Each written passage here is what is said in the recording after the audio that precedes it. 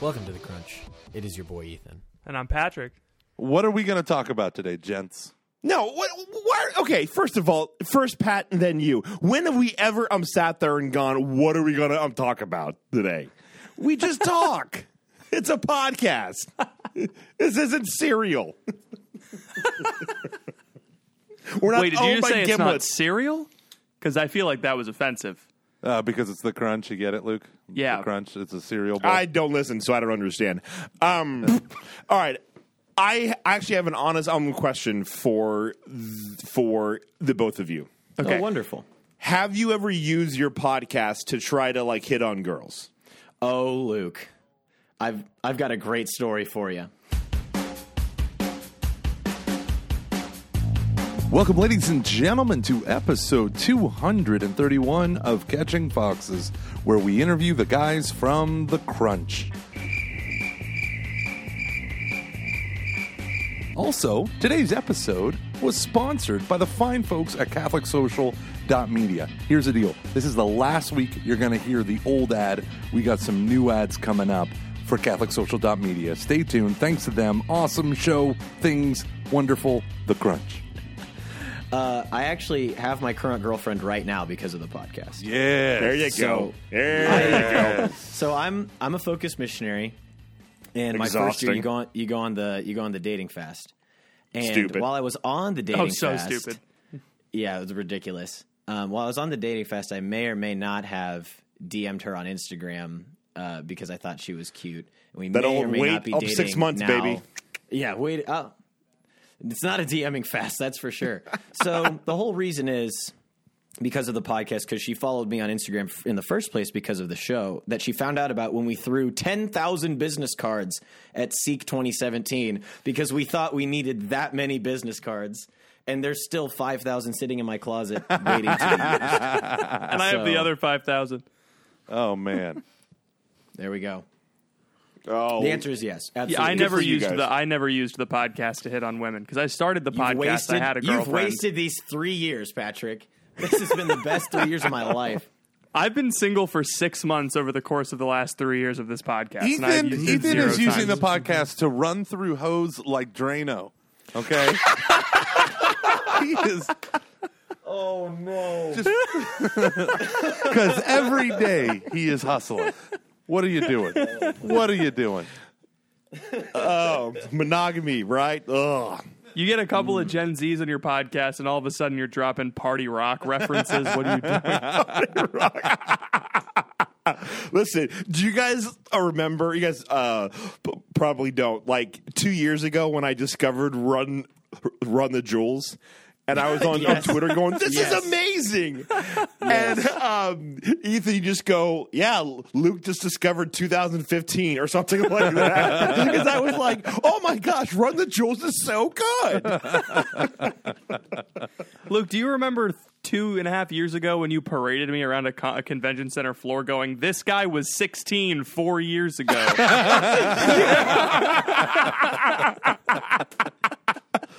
Oh, man. Oh. I remember we were sitting down at a thing and you were talking and I was realizing that I remember I'm thinking, what the am I doing hanging out with this guy? And I don't mean that in a bad way. It's just it was just how am I in a thing where I'm friends with someone who's a child? In your defense, I always punch up. You know what I mean? I've never hung out with people my age. But in also in your defense, I did stupidly mention my high school prom as if it was something recent. Yeah, yes, you're right. And I was just what? Because to me, you've got to understand, high school prom is another lifetime. Yeah. It's the 4 that I went to. It's just this thing. I barely remember any of it, and it's not because I was doing hard drugs or anything. It's just because of time, and brain is a finite thing. And time robs all precious things from you one damn day at a time, like sand through the hourglass. I don't even remember what joy is, and my wife yells at me every time I pee standing up. Oh my gosh. All you gotta do is work on your aim, and that goes away. Yeah, well, don't tell me how to live my life. Don't you dare tell me how to live my life. I'll pee on the toilet. I'll pee on the toilet brush if I want to. I close my eyes when I pee. I don't always hit it in the water. I'm scared of what it looks like. It's not normal, but I don't want to tell my doctor. You can't see it. You can't tell. Done. Why is this purple? I always thought I had, like, I thought my aim was fine. I never questioned it. And then I got married, and for the past 4 years, it has been nothing but criticism over the toilet. Ugh. Wouldn't that be awesome is after this, your wife is like, I'm done. And she puts like a little target in the toilet, like, and you're like, oh, a game. One of those little football things. You ever see those games at like bars where they like have the urinal toy where you have to like, if you aim at it and it spins around? Yeah, I can see Luke doing that and getting really excited. Oh, it's like my 20s all over again. Love these things. Man. I used to steal them out of the urinals. There's this bar that I used to go to out in out in Eureka, California, all the time called Dave's. Greatest bar in the world. It's just this hole in the wall, and really almost late at night, I would go into the bathroom and I would be peeing, and I'm like, I'm gonna pee on the wall. And I would just start peeing on the wall, like just big whoop, just because I thought it was funny, and then someone had to clean that. I know. Have you ever thought about writing an anthology? Luke, have you ever thought writing about your 20s, like writing a book about everything that you did from Yes, the year 2004 to 2010? Yeah, I actually have really. It would have to probably go till about 2015. Oh dear Lord! Because that's when the behavior really kind of stopped. And when'd you get married? 2015. Coincidence? I think not. All right, here's the deal. You ain't got no staff, no time, and certainly no budget to make creating compelling content for social media in any way a priority. So what do you do as a Catholic parish? Probably what most parishes do, and you just copy and paste things straight from your bulletin page onto your Facebook page. Man, that ain't no way to live. And yet, all the millennials, Gen Xers, and even grumpy, fussy baby boomers are online like 24/7, which means your church can be online like 24/7. And they don't just want you to have a presence online. They want it to be good, like really, really good. That's why CatholicSocial.media exists. You subscribe to them, and they hook you up with daily social media posts that you can personalize for your parish without their like logo all over the stuff. You know, like when you illegally pull stuff from Google image search and it has other people's logos all over everything. Not that I've ever done that. I am as pure as the morning dew. CatholicSocial.media is a Catholic company with Catholic artists, designers, writers, and videographers coming up with the very best stuff for your parish. And you can look like a genius and save time and money. Head on over right now to try.catholicsocial.media. Apparently, the design nerds over there are big fans of Catching Foxes, and they created a free trial with the discount code FOXES for you just to try out their stuff and see if it's a good fit for your parish. That's a free trial with the promo code FOXES over at try.catholicsocial.media. Special thanks to CatholicSocial.media for sponsoring this show. Yeah, no. It was just one fantastic party. Oh, so I guess my 20s are going to be over in July. Okay. Yeah, no. Yep. You're an idiot. Yeah. But you sound like my divorced coworkers. Church secretaries. Do you remember? Oh, this is better than the last time we did it, which was basically Gomer and I getting drunk while I'm talking to like a couple of like underage college kids. Part of my growing into maturity is realizing that most of my conversations with you guys was when you were hammered. It's much like my actual coming to maturity, realizing most of my conversations with grown-ups were when they were hammered. Yeah, that podcast taught me to never meet my heroes. Yeah. Like, some people talk about being disappointed, and it's like you've never been on your favorite podcast where instead of interviewing you, they just got really, really drunk. I was not really drunk. I did. That's how I am normally. Okay. Normally. Franciscan drunk. I know. Yeah, Franciscan drunk. I was. Oh my gosh! I remember the end of that just being like, "This is not salvageable. Like nothing about this is good." Everyone felt dirty walking out of that. The best part is the file that Luke uploaded to me was called "Those Kids from the Crunch," And to this day, I have never deleted it. It's the only file. It's in our Dropbox. Yeah. It's the only file. The thing that gave me the most joy about starting the Crunch was the immediate and just intense animosity coming from you guys directed right at us. It gave me like a sick satisfaction. It wasn't. No, I know. Let's start a podcast that makes some 30-year-olds really upset. Mission We're coming accomplished. for you, Taylor Marshall. Mission accomplished. Do you know what sucks though? Is now I have a reputation as being the guy who like hates most podcasts. Yes, because you've said that several times on our podcast. Okay, now, no, I've said that about podcasts that, like, I've never, one time was I ever specific. No, I'm not talking And about there being was- specific. I'm talking about the general comments.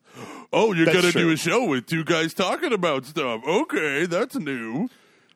Well, no, it's more about, hey, let's just have a couple dudes sit there and we're just going to unpack the faith in a real way. It's like, come on, everyone does that. We ripped off Catching Foxes before it was cool. Yeah, totally. No, but- totally. But what I like about what you guys did was you do it for, and I would say like you and clerically speaking, and I don't listen to it that much just because I actually don't listen to hardly any podcasts now, but because of Exodus 90. Bleh. But you guys know you're for a certain, and it's not like for Catholic Twitter, but it's definitely part of that scene or that whole. And I think that's actually kind of cool when you can have an online community that does start to grow in a thing where you have a podcast that appeals to other people, but it actually kind of comes out of this group. And it has the culture of this group. And so it's like Catholic Twitter, but on a podcast. Yeah, the reason is that that our wrong? podcast exists is because Pat and I both had thousands of followers on Twitter before we started. And so it naturally kind of came out of that world. But as both of us have sort of grown and decided to do other things besides Twitter, which is all that I did when I was in college, was build a brand during class. At Bropostle. I know we've actually been able to in the past few months, really, we've been able to sort of flex more creative muscles and not just repeat what was talked about on Catholic Twitter that week. So it's been really cool to see sort of the difference from where we were 2 years ago when you guys talked to us when we were just the Catholic Twitter Young People podcast to now. I feel like we both have our feet wet in ministry and we both have a better understanding of how the medium works and how what our niche is, and how we can focus more on comedy and not feel obliged to just quote the catechism all the time, which is boring podcasting. So, and I do disagree with Luke sometimes. I think that the two white guys talking about Catholicism, let's just be real and unpack the faith, right? I think there is a genre there, right? There's a genre there, but you need a unique spin. And I think one of the problems with people that just pop up with Catholic podcasts is they don't try to be new. They don't try to be unique, right? They're not trying to be themselves. They're trying to just be another, they're just trying to be another Matt Frad. They're trying to be this another podcast brother. is going to talk about the intersection of faith and culture? That's crazy. That's so wild to me. Who would have thought? Which is why we cornered I whittled down our because I always loved how you guys have the #1 Catholic podcast with explicit content. Yep. I thought that was very funny, and so I tagged our podcast as the #1 comedy podcast for Catholic young adults. And a friend of ours made fun of me because he's like, "There's no others," and I was like, "Yeah, I know. That's it. exactly." We're the only ones that make jokes that aren't just awkward, forced banter between a guy with a theology degree and another guy with a theology degree. So it's kind of fun. This is a guy with a theology degree who wears AirPods. This is a guy with a theology degree who skateboards. This is a guy with a theology degree with an accent. They're all so This great guy and has fun. the chin goatee still. The landing strip. Yeah. This guy bounces his pectorals in the mirror. Luke, did you get that one? His name is Taylor Marshall. There it is. I can bounce mine. I can use both my hands. Please don't. Please don't. They fill up the palm Well, of I'll your turn my hand. camera back on so you can see what I'm doing. No. Wait, have the Taylor Marshall jokes gotten old? No. No. Not at all. No, much like Taylor Marshall, they never age. They only squint more. I don't even know what he's saying because I haven't. I have no clue. Taylor Marshall blocked me before I knew who he was. So anything that I've ever... Oh, that feels so good. Doesn't it, though? I feel like I've done something That right. feels amazing. Yeah. Hey, what's your problem with Taylor Marshall? He's a nice guy, just trying to live the faith. What do you have against him? Well, I don't know. I can't see his Twitter. Oh, that's a good point. That's a good I point. wish I would know. I only don't like him because you guys made fun of him for bouncing his pecs in the mirror. So I just sided with you guys. I figured you were right. Excellent. But that was honestly one of my favorite tweets ever because it was just his tone of like, I, as a son of the church, volunteer myself to go and blah, blah, blah, blah, blah. And I was Oh, like, gosh. Wait, what tweet was Oh, it that? was about him going to the It was- USCCB to tell them why they suck, essentially. yeah. And I was, Oh, and I was like, my time has come. I have the perfect Simpsons gif for this. It's like that guy a couple months ago who talked about the young virile men and how we need to get him back into the church and how everybody got mad at me for making fun of that guy. Yeah, that guy deserves to be made fun of. Which is the whole reason that I'm not on Twitter for That the guy wrote a foreseeable whole future. book called The Old Evangelization, which is like, I get neither it. You here want to nor be there. super trad and also misunderstand all of John Paul II. I don't. Yeah, that guy, Luke, you don't like that guy. You sent me, that's the guy that like bashes. No, you're the one that introduced me to him. He's the guy that bashed youth ministers, and you're like, oh, he's just doing that. Do you remember who I'm talking about? Oh, yeah. I got real mad at, He's got like 4 books, and one of them is called The Old Evangelization. Yeah. And I mean, like literally, like the difference between the old and the new evangelization is you're evangelizing previously evangelized cultures that have now essentially apostated. And so you need a new method to preach to people who feel like they've been there, done that, rather than people who have never heard of the gospel of Jesus Christ. Yes, but this is a guy who's never evangelized before, so he's just going to spout theory and pat himself on the back and call it a day. Let's not get hasty, Pat. Let's not get hasty. He's probably... I will get hasty. All right. Luke, I'm curious, right? Because I see a lot of myself in you when I was your age. Benjamin Button. When I grow up, I want to be just like you. Better start eating. Great. When I was big in Twitter, I say this as if it was a long time ago. I've been off for like a month. Not doing Exodus. I just really needed to take some time away. But when I was big into Twitter, I got mad a lot. And I got really frustrated a lot. And I know that you've been really passionate about a lot of things that you've seen online. I've heard you talk about them. I've seen you tweet about them. And so I'm just curious, like, and then that bleeds over like into my ministry, right? Like I felt myself getting more upset about things that weren't going my way, or if I saw somebody doing something that I didn't deem to be the correct way to evangelize in that particular moment, I would get kind of heated. Have you seen that like connection between like a decrease in activity on Twitter and like a decrease in like upsetness and frustration in like other areas, or are you still pretty high strung in every other place? Sorry about that. That's a good question. So I would say that I'm still pretty high strung, but the Twitter, like, so it did make me more aware.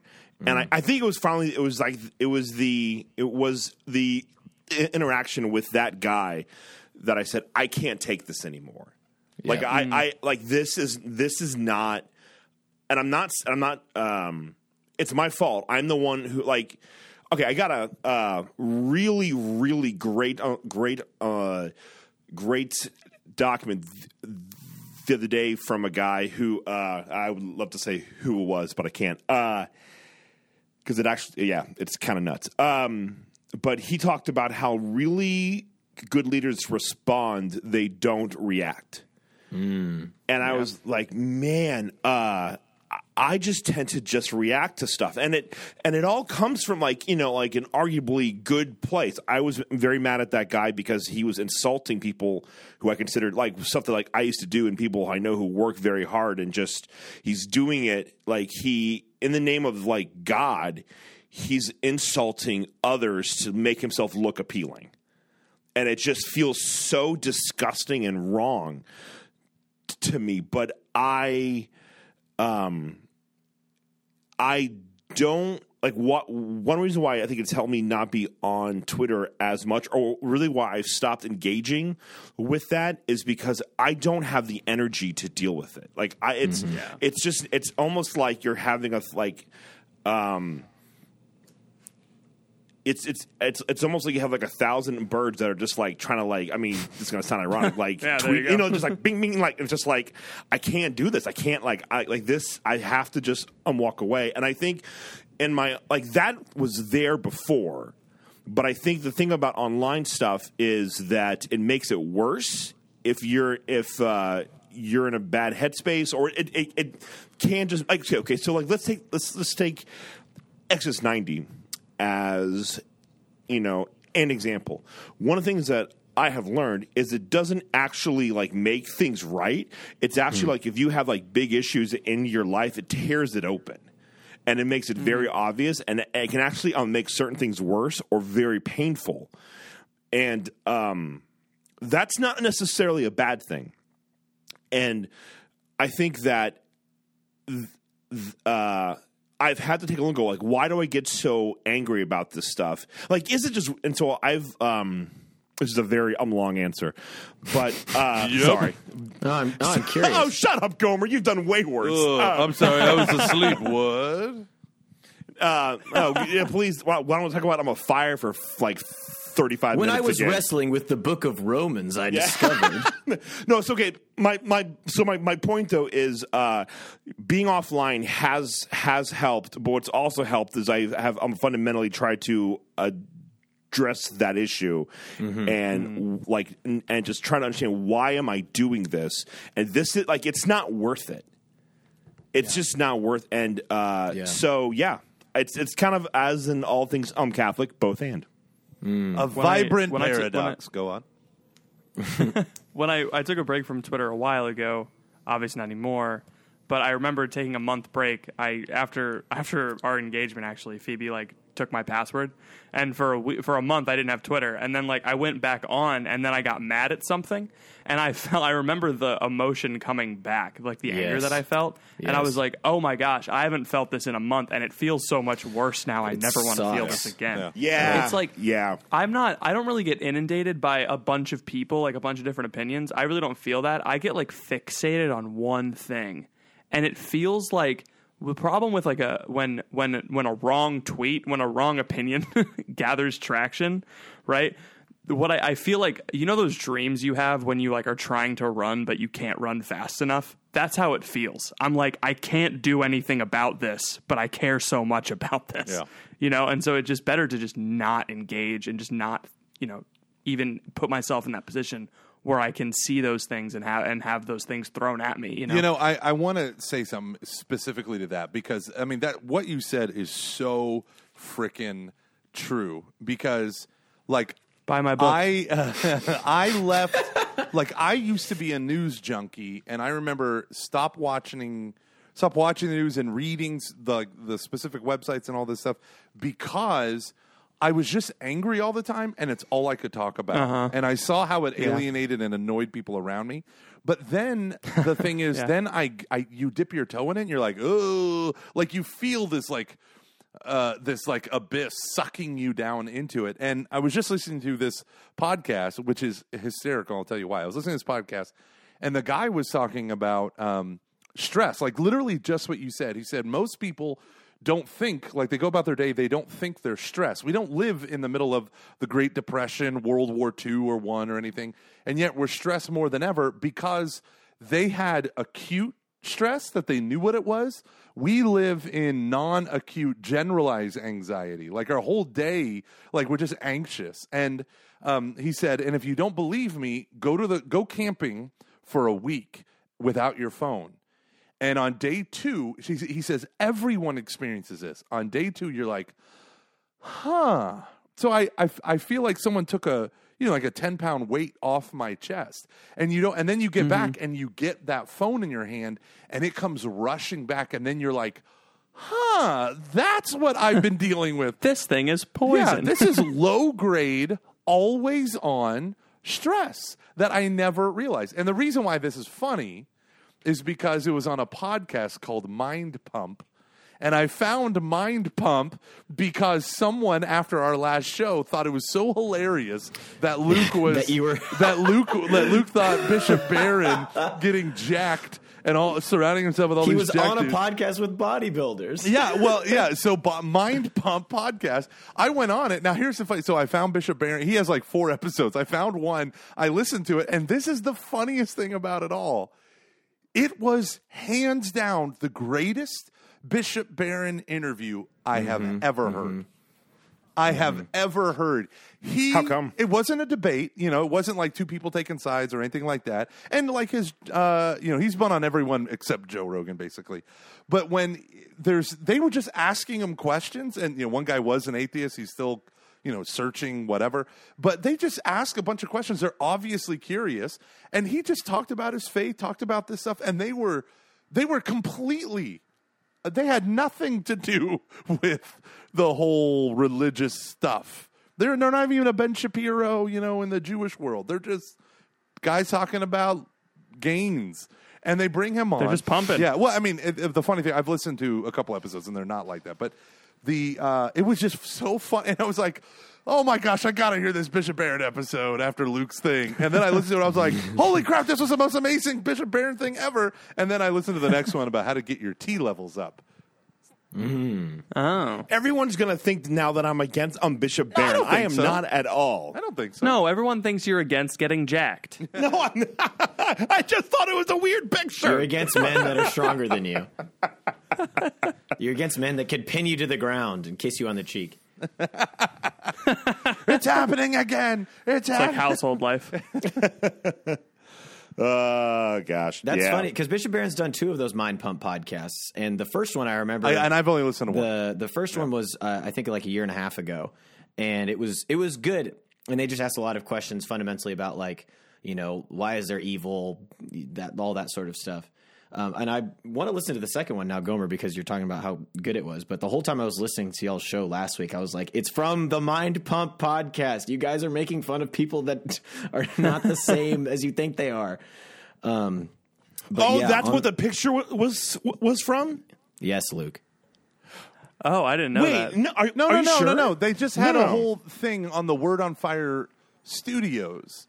And it's there's like 3 or 4 of the guys. I saw an ad from the Mind Pump podcast that was with Bishop Barron. And so I thought you saw the ad for Mind Pump and saw Bishop Barron and assumed it was Word on Fire. But maybe there's 2 pictures floating around. Maybe there's more than one group of jacked guys. It was a sponsored ad for Word on Fire. For Word on Fire. Did you guys ever find it? Did you ever see it again? No, I wish I could because I just get too many pictures of strong men in my feed. Someone send it to them. So, audience brigade. Brigade. This is a podcast with more than 2 listeners. Someone go do something. So I would be curious, guys. So I'm going to ask you guys to take off your Crunch hat and put on your Catching Foxes hat. Which also involves you simultaneously taking off your pants. Go on, Luke. I would how is adulthood going? Where are you? What's? Oh, thanks for asking. Because you guys are really. I mean, I think you guys have both been out of college for about a year and a half now, if that. 2 years. Yeah, about 2 years. So year and a half. Where are you with life? What's been good and what's been really bad? How's God? I thought worked? getting out of debt would be easier than this. Really? First and foremost. Really? Have you ever heard of? You ever heard of fire? Okay, no. So I got really into Dave. I got really into Dave Ramsey my last semester of college. So I was like, hell yeah, I got this. The other day, Patrick made the best joke of all time. I texted him and I said, "Hey, do you know if there are any Protestant mystics?" Because I was just curious. And he said, "Yeah, Dave Ramsey." It was one of the best jokes of all time. Nice. Not expecting it. I don't know. I have to think about that one. Ethan, you go first. I can go. I'm always ready to talk about myself. It's kind of weird because I graduated from college and I went straight into college ministry with Focus. So I am an adult, but I'm constantly surrounded by people younger than me and more immature than I am, which is fine. And I went into high school ministry. Yeah, I know. But at least you have like adult coworkers. Like my coworkers are the same age as me, you know, and you're engaged. And I've been dating someone for a month, and so I've learned so much. Like looking back, it's so weird to look back at college and see just like little things like the time I would go to bed and the times that I would get up and how I wasted a lot of my time during the day. And now I feel like that I don't have enough time in every single day to do all the things that I want to do or need to do or read the things I need to read. I feel like the real change for me has been formation. Like I feel like I'm much more formed than I was when I was in college, spiritually, intellectually, humanly, all those things. And so the whole difference is just seeing like I feel like when I was younger, quote unquote, 2 years ago in college, I didn't really see like the possibility of how I could be living. And now I just see I'm looking ahead and I'm seeing so much more potential because I'm seeing all of the ways that I still want to grow and all of the ways that I still want to learn. And I feel like I didn't really see that when I was in college, which is weird because you think that would be the time to really maximize learning and growing. And so being adult has taught me a lot about just the things that I think are important and the things that I want to put time into versus the thing like I've really minimized the time that I waste, I guess is what I'm really trying to say. Like I don't think it's important to waste time as much as I did when I was a kid. And I think that's really changed a lot of how I approach a lot of different things now. One of the biggest things for me is like, even in high school, like when I was a sophomore, I said, I was at a Steubenville conference and I turned to the ad got me. I turned to my youth minister and I was like, I'm going to go to Franciscan. And he was like, give it a few years. And I was like, no, I'm going to go I only applied to Franciscan. The video of them playing Frisbee out on the yard and you were like, yes, that's what I want to do. Tossing disc on the piazza, baby. Oh yeah. It felt like my life was on like a train track, and I was like, I know exactly what I'm doing every year, right? So I knew where I was going, and like now it's a little, in one sense it's more blue sky, and in the other sense it's less blue sky, right? 'Cause it's like when I was younger, I was like, I can do anything, and now that I'm an adult, I'm like, I know realistically what I can do, but there's still a lot. And you were talking about this on a couple episodes ago about like, you feel like you're like, oh, there's things that are limiting now, right? There's like things that are going away that can't happen now. And I feel that to an extent, but like there are other opportunities that are opening up where it's like, I didn't know that this was even a thing that I could do, you know? Yeah. Does that make sense? Yeah, no, that's a real exciting time because it just all of a sudden you start to realize, like I remember the first time I ever went to a bar, and as an adult, like that was not a college bar with all of my with all my college friends and just kind of being a little bit. It's called an Applebee's. Yeah. Oh, do I know? And I remember just kind of being like, oh wow, like this is kind of like how do I navigate this? And then it just, I mean, it sounds Luke spirals into a crisis. Wait, no one's doing a cake stand? What the hell, Applebee's lady? Luke's milestones consist of different bars that he's gone to. It's like the ghost of Christmas past, but with alcohol. I walked into this room and no one cheered. What the hell is going on? Someone feed my need to be noticed. Yeah. And then Norm. Exactly. Yeah. I was Norm at 20. And you were Cliff Clavin at 30. You know, they were like in their early 30s when they started on Cheers. It is insane. Yeah, that's... I've never seen Cheers. Change your life. It's so good. I may look like a man, but I'm a 13-year-old boy. I don't know anything. Yeah. Have your balls even dropped yet? Oh, good one. Asking for a friend. Scandal. But like, and just, and then like when you start to learn how to navigate that and you're like, oh, like going on, like meeting new people, like this is really fun. And it's like going to a bar and be able to like meet all of these new people and just doing all these new things and seeing like when you kind of like crack that code a bit and you go, oh, like the matrix is now like open to me. I can do all this. Like this is real. And that kind of only happens once in your life when you realize like all the potential stuff that like you can do right now, and you finally realize that it's a really exciting thing. It's funny when you said that. Like you said, I know my limits, but also I know where there aren't limits, or something like that. Like that's like knowing yourself, right? You know yourself, so it's like this is who I am for real. And now that I know that, I have so much that I actually can accomplish. Whereas before, it's like, I don't know who I am. Everyone else tell me, who am I? I can host the Tonight Show on NBC. It's like, no, I can't do that. It's like, but I do know that I can do other things that are much more fulfilling than that specific thing, like starting a life night and calling it the Tonight Show, and you set it up as if you were on the Tonight Show. Honestly, I gotta be real. My kids would love that. They would think that's so funny. So I have to be honest. Adulthood, I feel like what people told me adulthood was gonna be like, I feel like they lied, or at least they didn't realize what was gonna happen. Because I was told when I was younger that like these are the times that like my 20s and like my college years and my 20s are gonna be the times when like I feel the most free. And I feel the most like what could go wrong? Like everything is great, But what I feel instead is like I feel like responsibilities and like stresses that don't need to exist in my life, right? Like such as you guys were talking about, like Gomer, you talked about how you got into fire when you're like, oh, I have like kids now, and I'm like in my middle ages, like I need to get a retirement fund. I'm stressed about my retirement currently today. Good. Now. You should be. Yeah, well, fair, right? It's like that's a good thing to an extent, right? But like I'm more stressed about money than I should be. And I talk to I think that the people that were adults when they told me that I wasn't going to be stressed when I was in my 20s, I think they were remembering a time that no longer exists. I feel like me and my peers are all stressed about money, even though they don't have to be. I don't know if that's true. I think we're. I think that's just because I'm not stressed about money, but that's neither here nor there. Are you eating your microphone right now? Is your microphone in your throat? There is so much noise. I'm so sorry. I don't know what the deal is. Let me back up a couple paces. On here, apparently, Gomer doesn't allow tiny mistakes.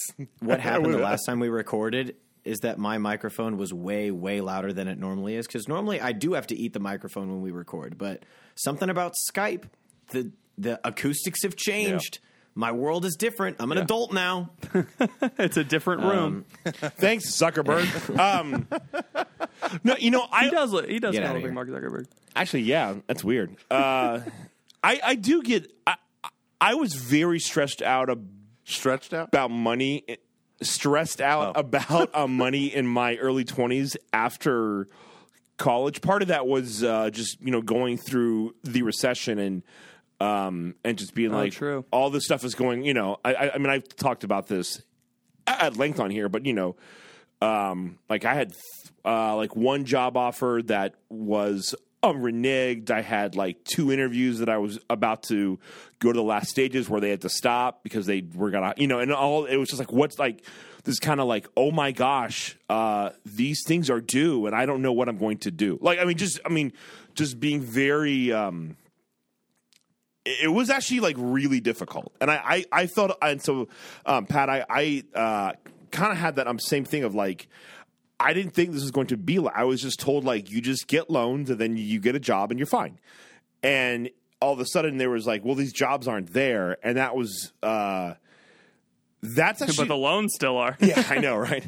And it was just fine. I mean, it's like, I'm the one who took them out. So, but it is very, like it was horrible. It was horrible. It was a horrible, terrifying experience to be like, I don't know what I'm going to do.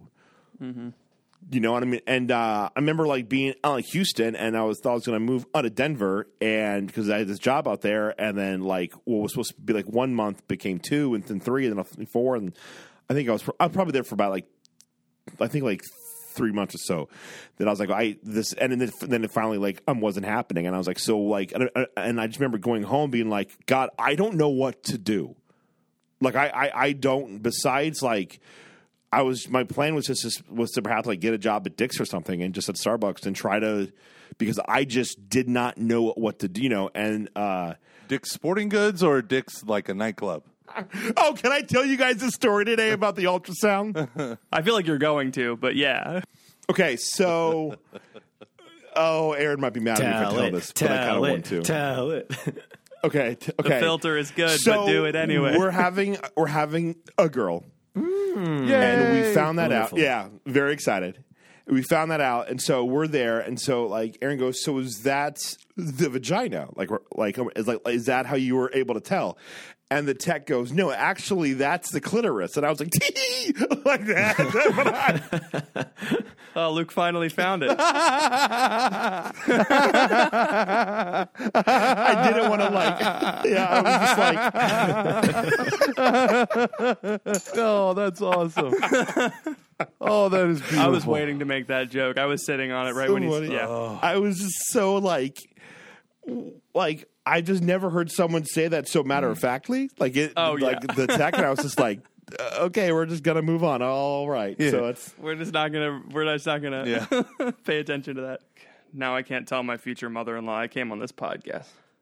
I don't necessarily. I think because I'm a missionary, I don't necessarily have, and I don't have any impending like vocational needs. You know, like I'm not engaged. I don't have any kids, and so money and those kinds of things are not as big of a factor for me right now. But the whole time you guys are talking, I was trying to think of like the biggest things that have changed for me, and I mean, this is probably just because I'm a focused missionary and I have lots of time to do this, but I think like my prayer life and like developing a life of prayer that is going to last me when I do have a family and when I do have kids, is the best thing, because I'm thinking if I had gone straight into the workforce right out of college, having the prayer life I had when I graduated, I just can't imagine like being in the place that I was. And so I don't know if that's you can yell at me for that being a super focusy answer, but like at the same time, it's been absolutely incredible to develop and mature in that aspect of my life and be able to share it with other people, because I mean, I know like money's important, right? And like being able to take care of yourself and pay off your loans and all that stuff is important. But at the same time, there's this whole other aspect that I've like just through reading and just through being able to spend time in the chapel and through evangelizing, like it's a whole different ball game. And it's a ball game. I was playing in one ballpark, and then I found out that there was a whole other ballpark out ensconcing my current ballpark in 4 dimensions that I didn't know existed. And so now I'm just trying to figure out how I fit into all this stuff. And I don't know if anybody else has experienced that at all on this podcast, but I just wanted to share that because I thought it was important. You know, it took me until my 30s, and that was after years of doing youth ministry, before I had what I would say was a strong prayer life. And I got married at 27, so I'm 10 years of marriage now. And I would say, I mean, like very seriously, like a consistency in my prayer life was strong in college, total flake in my 20s, got strong in my 30s. And the benefits to my spouse when we are clicking and firing on all cylinders is when I'm praying and getting up and doing my thing first, I get to protect her time for praying second, because she always, she sleeps in more. And I try to get the kids and do all that stuff in the morning so that when she wakes up, she can have her 20 or 30 minutes of silence and peace. And I tell people all the time, like, part of having a spousal spirituality is you have to, especially when you have kids, you have to defend their alone time with God. And it's on you to do that for each other. And if you have, because like people talk about like praying with each other and all that, and you need to do that as a couple. There's nothing more awkward than teaching 50-year-old Catholic men and women to like actually take their hand and pray with each other.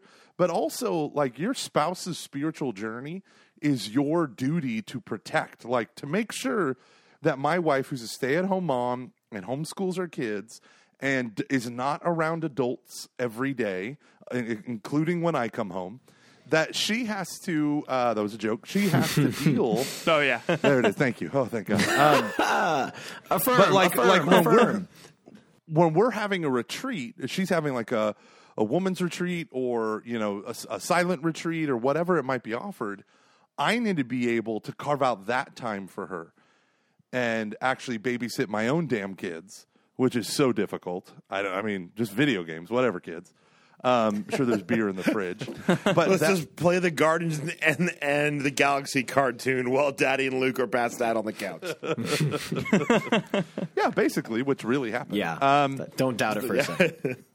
And then Luke just gave my. I think she was 6 like, take at the phone, time. Cecilia. Take my phone. That was too specific to be like off the cuff. Yeah, that was a Guardians of the Galaxy cartoon. I stayed up till 4 a.m. 2 nights in a row, and I was like, I can't handle this. I need to sleep. And I was passed out tired because I had to get up at 5 to go drive back to my church from downtown Houston to do the rite of reception into full communion for my RCIA folks. So I was done. And I was like, Luke comes in at 4:30 in the morning. He's like, I watched a guy give another guy a tattoo. And I was like, shit, I have to. Oh, is that oh my and God. I was like, oh, I got to get up now, don't I? Dang it. Okay, I'm super pissed. The encounter after that year, so I didn't go to that encounter, but I heard about the ridiculous party, right? The next year, I went and they shut down the suite that party was in to like non-specific people because of that party. I couldn't go up and hang out with my Adore friends because I didn't have a black wristband. That's awesome. It was so ridiculous. It was so ridiculous. It was awesome. I chit-chatted with Katie McGrady, her husband, and Father Mike Schmitz in the presidential suite. And then as they're friends of mine. Don't worry about it. Yeah. Cool. And as I left, the party came in, and I was like, "Oh, this looks fun. I'm going to bed." Bye. You know what's really funny though is now I say this. I've been doing X's 90 for 3 weeks, so who the hell knows? But I have have a phase podcast. of my life 3 weeks in that I've been cheating. We're going to call this phase Chapter 3, also known as Exodus 90. Go on. I think I could I'm starting to see what. Okay, so going back to one question that you had asked me about earlier, and I gave the dumbest answer. One thing that I've started to learn is the cost of things. So if I'm getting angry online, that's pulling me away from something, either my job, my spouse, time, friends. It's my attention that should be on this one thing is not, because I'm obsessed with this other thing that doesn't actually matter. And I think for me, if I were to be presented with that party again, part of it was just really fun to just hang out with everyone who was there, old and new friends. But then part of it is I love doing that, and I have I don't know if it's FOMO, but it's just I will close this party. I've closed so many bars down, it's ridiculous. And but I'm at a point now. now. They call me Luke the Closer Carey. Oh my gosh, I was just going to say that. Welcome to the crunch, son. Damn it. Damn it. Oh. Come on, Ethan. You can be on I'm Catching Foxes now full time. Enjoy your 3,000 odd downloads, Gomer. See at the top. Damn it, that was a burn on everyone else. Yeah. Ethan, get ready for that sweet part money. Me and Luke are going to be waving from the top 200 podcast lists on iTunes, baby.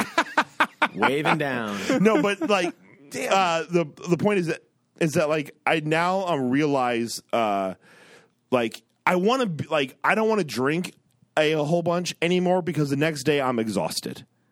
and I just, or I don't want to like, so I've really like over the past, probably I'd say year or so now, anytime I go out, which really isn't a lot anymore, but it's only about two drinks, which is actually kind of like a better experience, I think, as a whole, because, I don't know, it just, I like going to, the cost of that now is just too high. So really, like, I think I think for the most part, people don't change until like it's too painful not to, and I've hit that point, and I don't regret anything, but it's just like I'm changed now, and I'm totally fine with that. Luke, I went through the same thing being here with college students, right? Because the temptation is I'm a missionary, I'm here just to be with college students, so I'm going to be with them all the time because that's my job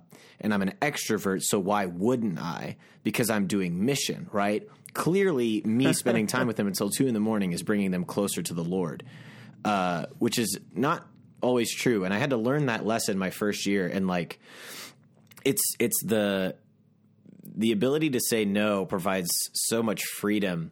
And yeah, you're like, everything has a cost. And even in other things too, like last week, my radiator broke and I had to go and get it fixed. And that had an effect on the Bible studies that I led and the people I was able to meet up with because I didn't have a car. And that has a cost then on how generous I can be in other areas because I had to spend $623 on a new radiator. And so these things, that's patreon.com/The Crunch, please. But it's like trying to, I think what it all comes down to, and this is something we've talked about on the show, and I'm sure you guys have talked about, is like especially in ministry and even in your marriage, like, do we trust Jesus to take care of the things that we can't take care of? Like, do I trust that if I say no to this thing, that it's not the end of the world? Like, do I trust that I can't justify myself through my works? Because if I believe that I can just go and do all these things and I'm dedicated to the practices of prayer, of ministry, of my marriage, and not actually dedicated to the person of the Lord or my spouse or whatever, then it all falls apart because we're just taking it all on ourselves. And so I think that's where a lot of people fall short in lots of different areas. And that's where I fall short every freaking day. And it is really frustrating because I want people to know the Lord. And then I get super pissed at myself because I, miss a holy hour one day and I'm like, oh, I'm the worst missionary ever. And it's like, do I actually trust God to take care of things or not?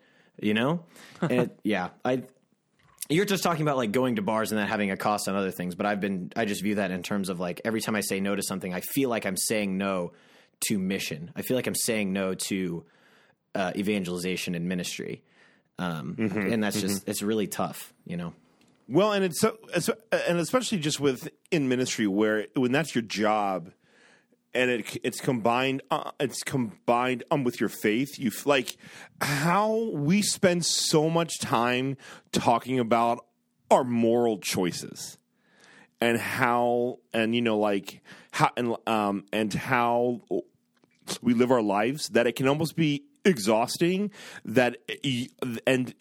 it gets to this point where it's almost you almost feel as if your life is really a little more about talking about life than opposed to actually living, and that's and that's hard. That can actually be like that's and I think when it comes to like ministry and stuff, and when you're experiencing that, it gets tied into like your whole foundational worldview and like who you are as a person, and that can get really exhausting really quick. So I think you've like really hit on something there that's actually pretty important, which is that that ability to trust God and just kind of like I'm gonna let go and say I'm not off the clock, but there's nothing I can do about this now, and like I gotta go to bed. It's your, I guess there was like some pope who would always say, "I'm going to bed now, God. It's like your church. You handle the problems." Yeah, I need John to sleep. John the 23rd. He'd be like,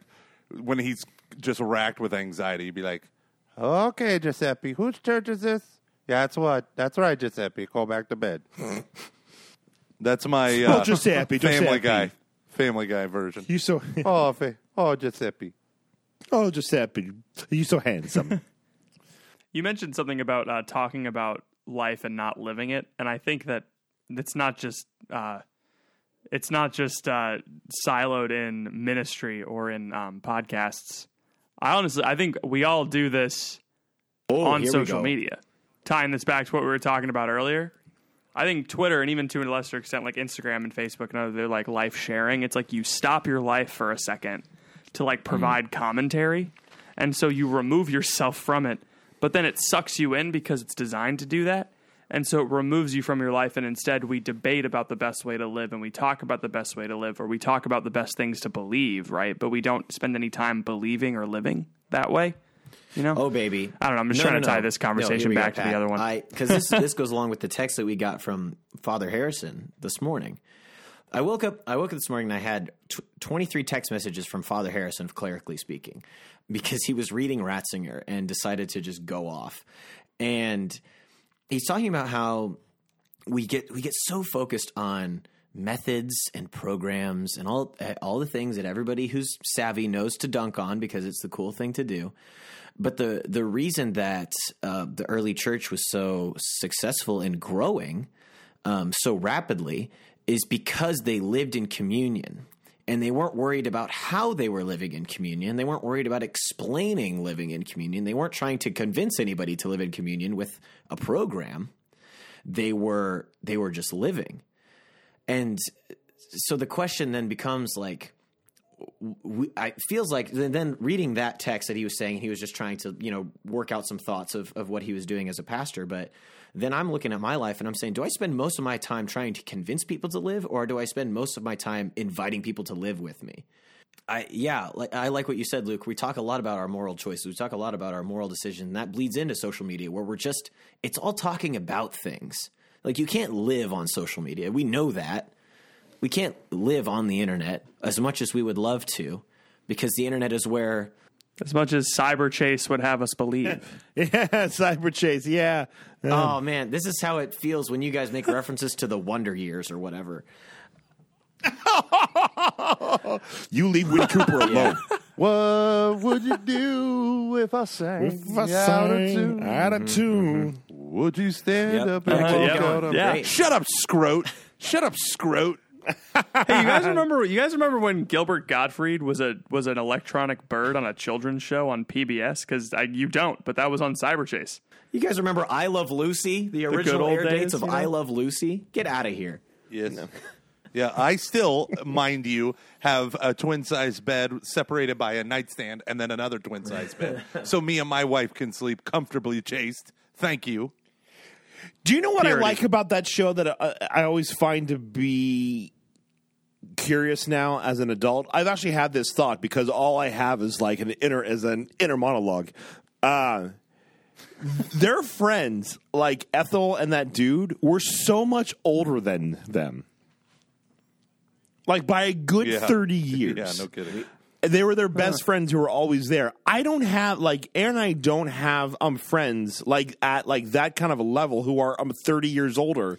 If you want to prove that you can have friends that are 30 years older than you, just look at this podcast right now.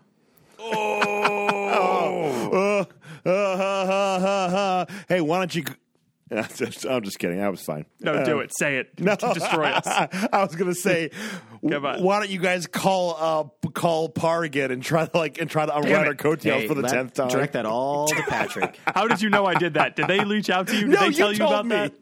Oh yeah. Not only did Patrick. Right after that episode, I emailed them and I was like, "Hey, I heard you guys want a faith category. Have we got a show for you?" That's awesome. And then they listened to one episode and they were like, you must be referring to a different show. Surely it couldn't be that. You must be referring to a different show.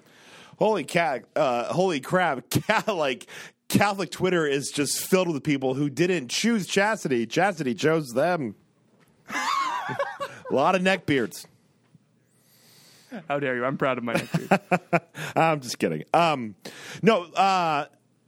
what the hell is the point of this? Where are we going? I was talking about communion, and then somebody started making fun of me. And it's okay. We're back. We're back. Yeah, that's fair. Sorry. No, but I think that like shoot, I had a good point, and then it was gone. Ethan was talking about inviting people to live instead of just talking, instead of convincing. Which I feel guilty of because I feel like that's Gomer's job that I'm dunking on, but I'm not trying to.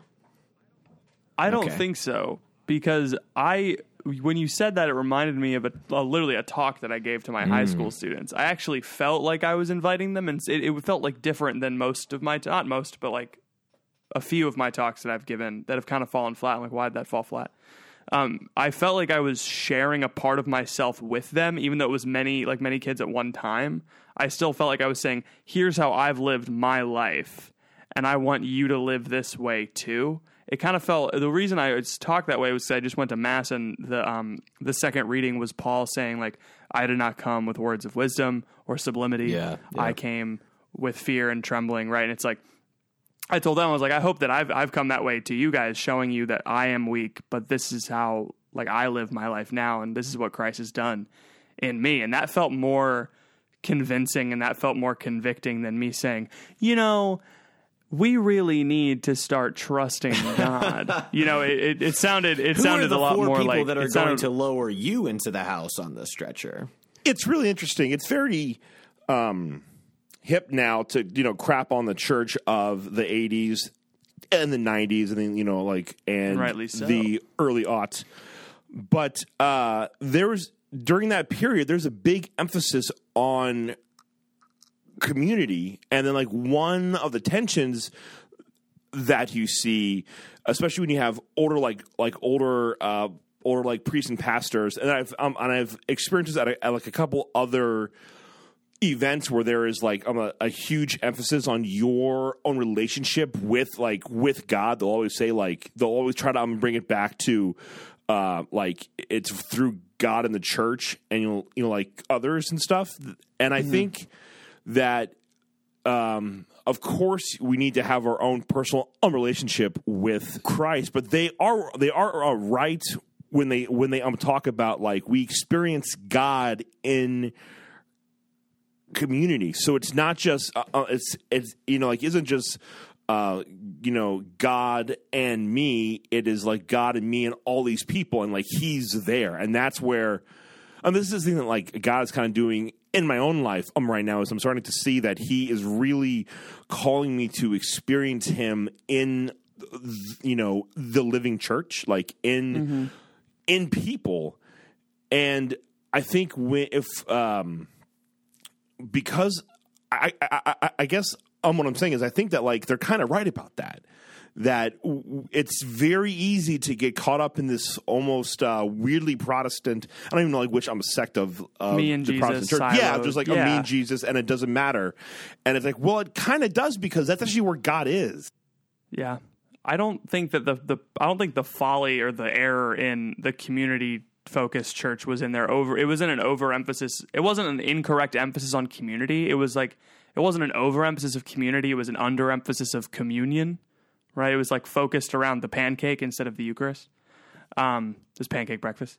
I think that there's a really awesome church. We're 7 churches that are together, my parishes, and there's one parish that's like, you can tell they have a different energy than the others. They're much more excited about. At the beginning, they were much more excited about merging. They were much more excited about church in general, and I think it's because they have like consistent community events all the time. And the one thing that makes them different from the other churches, because the other churches have community events all the time as well, right? It's like the other churches have fish fries. They're Italians. They love cooking, right? They always have these festivals and stuff. But for some reason, this parish seemed more on fire than the others, and I think it's because they emphasized at the same time like eating together and being together, but then also praying together. And they didn't cheapen the word fellowship to mean socials and quote unquote pre-evangelization. They used the word fellowship to mean living life together and like praying together. They're the only church in our grouping that did small groups where they got together and like talked about their lives. I think that made them a more vibrant and more faithful community than the others. I think too, at least looking at this from the angle of on the college campus, is that when it comes to like what you were talking about, Luke, in the 80s and the 90s, right? The reason that you could have community and focus on community in that aspect is because there was really no other option. Like, yeah, you had TV, but there were only like 4 channels, you know? And now it's the 80s we're talking about, not the 60s. Yeah. Regardless. Yeah. There was cable. 120 channels. And nothing was on. And now I'm seeing right now there's a seismic shift between the senior class right now in college and the freshman class. Because the senior class, they got iPhones when they were 17, 18, and the freshman class got iPhones when they were 12. And I mean, obviously that has a lot of ramifications that I don't necessarily know, but I do know that adolescence is a very important time to figure out how to be in community with people other than your family. That's when you start looking for your affirmation outwards rather than within your own family group. And so thinking about like why we're struggling and why this turn has happened, I get to just see it sort of played out very realistically. Of the true reality is, and I think this is something the church is going to have to face in the next 10, 20 years, is that most of my daily job is spent teaching people how to be friends. Is spent teaching people how to have conversations with each other. Like, I thought I was going to become a missionary so that I could, talk about the Lord and, lead people in prayer and those kinds of things. But the problem is more fundamental because, like, how can you expect somebody to understand friendship with God when they can't even understand friendship with each other? How can you expect to have communion? How can you expect to have a community of faith when people don't seek it out because they have everything that they need, in their dorm room? And so it's something that really worries me. And like already, like we're talking about, the shift has been happening for the past 80, 90 years. And some churches get it. But I think as older people start to get older, and the people that have been born since, 1999, that's the year I'm looking for. The people who have been born since 1999 are starting to become more and more of the members of the parish. It's going to get really, really hard for people in church work to even begin because nobody knows friendship anymore. It's kind of terrifying. One of the interesting things I heard on that Mind Pump podcast, he was contrasting why is it like men's health is so dramatically lower today than it was, X amount of years ago. And he used the 80s as when they did these strength tests among 16-year-old boys or maybe 18-year-olds. And they had to do these hand tests, like squeezing, resistance, whatever. And they said that the men of today they have the hand strength and the arm strength of a 50-year-old man in the 80s. Wow. That's how bad it's gotten in terms of the lack of movement, the lack of energy, the lack of exercise. And they said the fascinating part about this is our consumption of entertainment has changed to where it's hyper personal, right? It's like my phone in my hand. But he said, no one, like, okay, so let's say you had a TV and you were going to watch TV. Like, all you had was cable television, maybe, at best. And you're going to, and literally the phrase, there's nothing good on after 11. Maybe you had your shows. Maybe you like The Late Show or The Late Late Show. But there really wasn't, it wasn't a lot of stuff. And now, because everything's on demand, if I want, and it's 9 o'clock, I can binge 6 episodes of Parks and Recreation and not even think twice about it. And now it's 1 o'clock in the morning, and I'm like, whoa, crap. But that didn't exist. I mean, just think about that. Like 100 years ago, if you wanted to hear music, you had to play it or know someone who did. Yep. And if 50 years ago, or the 70 years ago in the 1950s, if you wanted to stay up all night for a reason, chances are that reason involved usually someone of the opposite sex, but it usually involved being math. It usually multiplication wink. It usually involved being with other people. Yeah. Now it involves being more and more alone to the point where the difference between a dad who grew up and his first job was a roughneck on an oil rig, and now his son's a roughneck on the oil rig.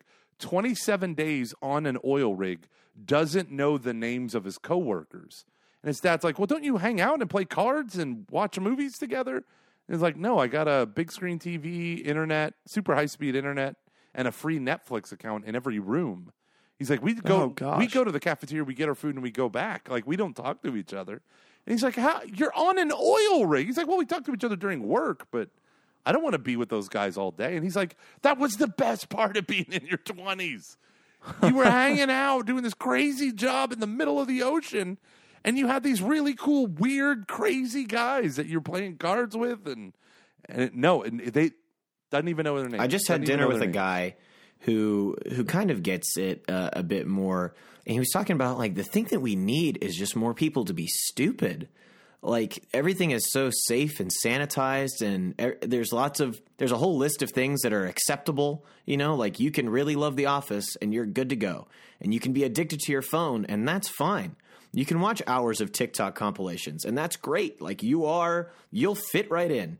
But the minute that you get a group of people together and you try to do something a little off the wall, a little crazy, which is what we all, like to do, get up on a table and dance or whatever. But the thing is people don't do that anymore, either because they don't think of it, because they aren't bored enough to come up with anything creative, or they're just scared of it being recorded and put all over the place. And so we have this dual problem of this thing can record my every single move, so there's no point in me ever trying anything even a little bit out of line. Or why would I need to come up with anything new when I could just have everything that's ever been come up with right in front of me? It's just, it's weird to say, like, we need more idiotic things to happen. But it's prudent stupidity, I think, is my... Yeah, you need more boredom. Exactly. Yeah, we need more boredom. Exactly. Yeah, and I think this is something that... So, like, have you guys read Brave New World? Yeah. Love it. It's been a while. I read it recently. I read it like a couple days ago. And because this other book was contrasting Brave New World in 1984 and how, like, George Orwell thought that we were going to be destroyed by totalitarianism. We were going to be destroyed by the things that we hate. But Huxley believed that we would be destroyed by the things we love too much. Yeah. What book was it that you read? It was Amusing Ourselves to Death by Neil Postman. Yeah, that is so good. So good. Luke, let's do an entire podcast on that book. So good. It's such a good book. No, All it's right. amazing. So the thing that Huxley got wrong is he believed that, like, because he lived in a time when entertainment was always communal, and so his book focused on community too much. It focused on, like, this warped version of community, right? Where, like, the only thing they do is they get together and they watch a 3-dimensional, 4-dimensional movie, right? They have an orgy, right? Like, there's all this debauchery and, like, drug use, right? But it's all for the purpose of being, like, in a community, right? And then the one guy is kind of, like, heretical because he wants to be alone. The problem that we're finding now is not loneliness, it's silence. There's a lack of silence. There's too much noise, right? You're weird if you're silent. The book focused more on the fact that these people have too much sex in the wrong way and they consume too much media.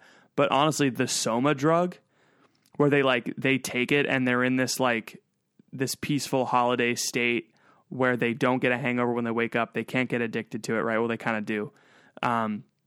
It has perfectly, like, neutral properties, right? But it makes you feel so good. I think that is the one thing that he got right. That with the media thing, like, I think that's what the cell phone became. I think that's what technology became for us, is it's this neutral, completely customizable state where apparently neutral, where we go into it and we're, like, completely isolated, but we feel fine, right? It's like this state of fine that we feel. And we think it doesn't affect us, but then we go away for it. Like that one character, she was not exiled, but she was lost. And she was like, she wanted to get back to the world state so badly purely because of the drug. That was the thing she missed the most. She didn't care about the sex. She didn't care about the entertainment. She just wanted the drug again. I think that's the thing that came true. That and eugenics. And now you're the outcast if you really want community above everything else. Like, I Yeah. I had a bunch of people over to my house a while ago, and they're just an event had just wrapped up at the Newman Center, and I said, "Hey, everybody, come on over," because that's in my mind. Like in my college experience, that's just what you did. Is if you went to an event, everybody kind of hung out afterwards at someone's house. You kind of dispersed into your friend groups, and you spent time together in people's homes. Yeah, the after party. And we got to my house, and this is kind of when I realized that I was up against something that totally different that I wasn't expecting. And everybody kind of looked at me and said, "Well, what do we do now?" And I was like, "What do you mean? What do we do now? We hang out, and we play games." We stand now on furniture and we sing Shania Twain. What else are we going to do? Yeah. And so now it's strange because you're looked at as... Come on, well, you know what we're going to do. Let's put on The Office. Yeah, you're looked at as strange if you value community and friendship above, things like studying or my personal entertainment or whatever. Yeah. It's the mass culture that's killing us. It's the mass everything, the mass entertainment, the mass media, the mass news, the new mass, the mass diet, the new mass, the Novus, the Novus Ordo. No, I mean my own mass. It really is, right? Like it's all of this stuff that's just tailor made to the worst parts of us. Go sit in your room and consume pornography. Even if it's not pornography, everything's becoming pornographic, and it's like base movement into your cranium, and it's like, all is lost. But there is a lot of people rejecting that.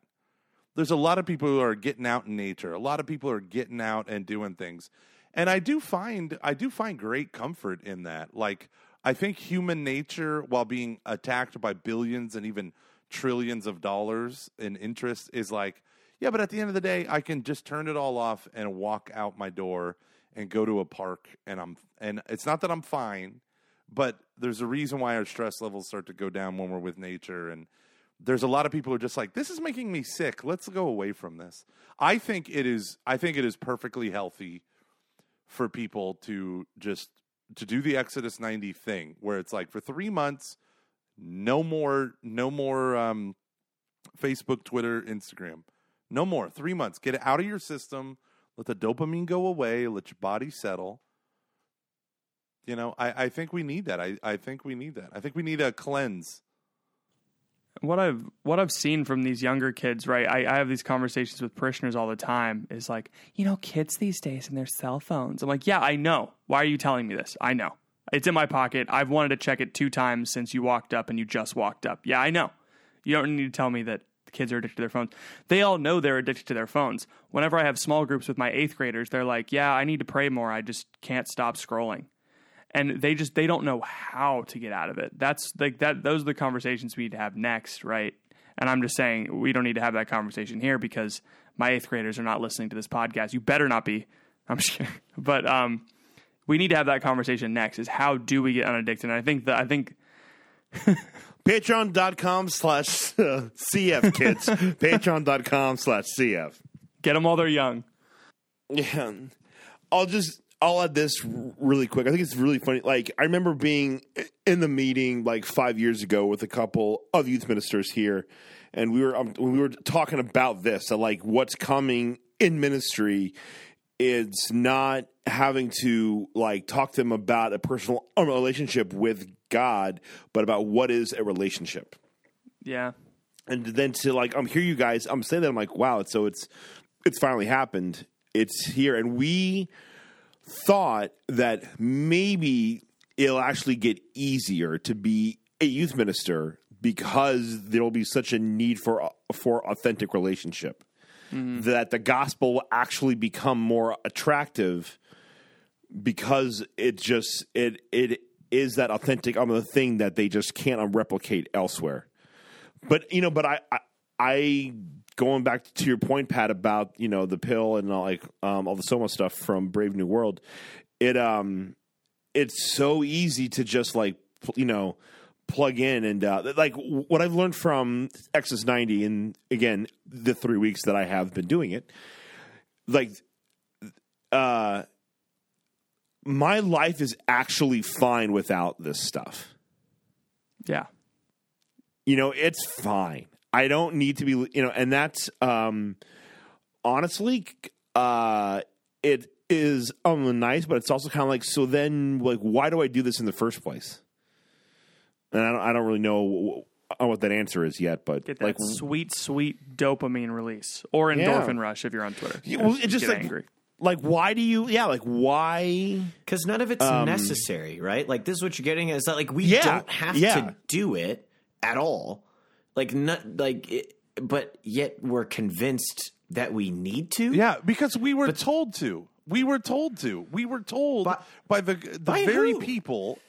By all the influencers and advertisers. I mean, that's the thing you hear all the time. Oh, you want to grow your engagements. You want to sell your product. Do it online. You got to get a Facebook, get a group going, get your Instagram. How's your Twitter? What's your feed like? Blah, blah, blah. You got to post twice. Have you ever thought about starting a YouTube channel? You just watch one YouTube video on how to grow your YouTube views. You got to post every day. You got to have 5-minute videos. New algorithm switch. You got to have 30-minute videos. You got to do this. You got to do that. When you watch enough YouTube videos of independent creators, you see them, how they change their content to try desperately to meet with the algorithm and to get those upvotes from the algorithm. I mean, that's all they do, right? They add content when the algorithm says, oh, we want longer stuff. They shrink it. Like, it's so funny how it happens, but you can see it mapped out. But if you want to start a business, how many of your MLM friends are advertising constantly on Facebook and Twitter and Instagram? It's because you're told to. That's how you grow your business. You turn your friendships. I unfollowed all of my friends on Facebook. Right, because you feel like they just cheapened your friendship. Like, you've reduced my friendship with you to a commodity. And even though they believe in it, and that's great that they believe in it, right? Like, we're big fans of Usborne. We don't sell it. We have a friend that does. But we have personally purchased so many Usborne books that a friend who sells them comes to our house first and gathers our books to use as the displays to sell her books, right? Like, that's like, but we love it and we talk about it and we recommend it, but I'm not selling anything. The other, patreon.com/CF. The other thing is that, I mean, we are taught to that, but there's a reason why we're told this stuff. There's a reason why the Silicon Valley CEOs' kids don't have cell phones until they're in high school. There's a reason why Steve Jobs forbid his family from having an iPod or iPhones for his kids. There's a reason why they send all these rich elite people out in these places.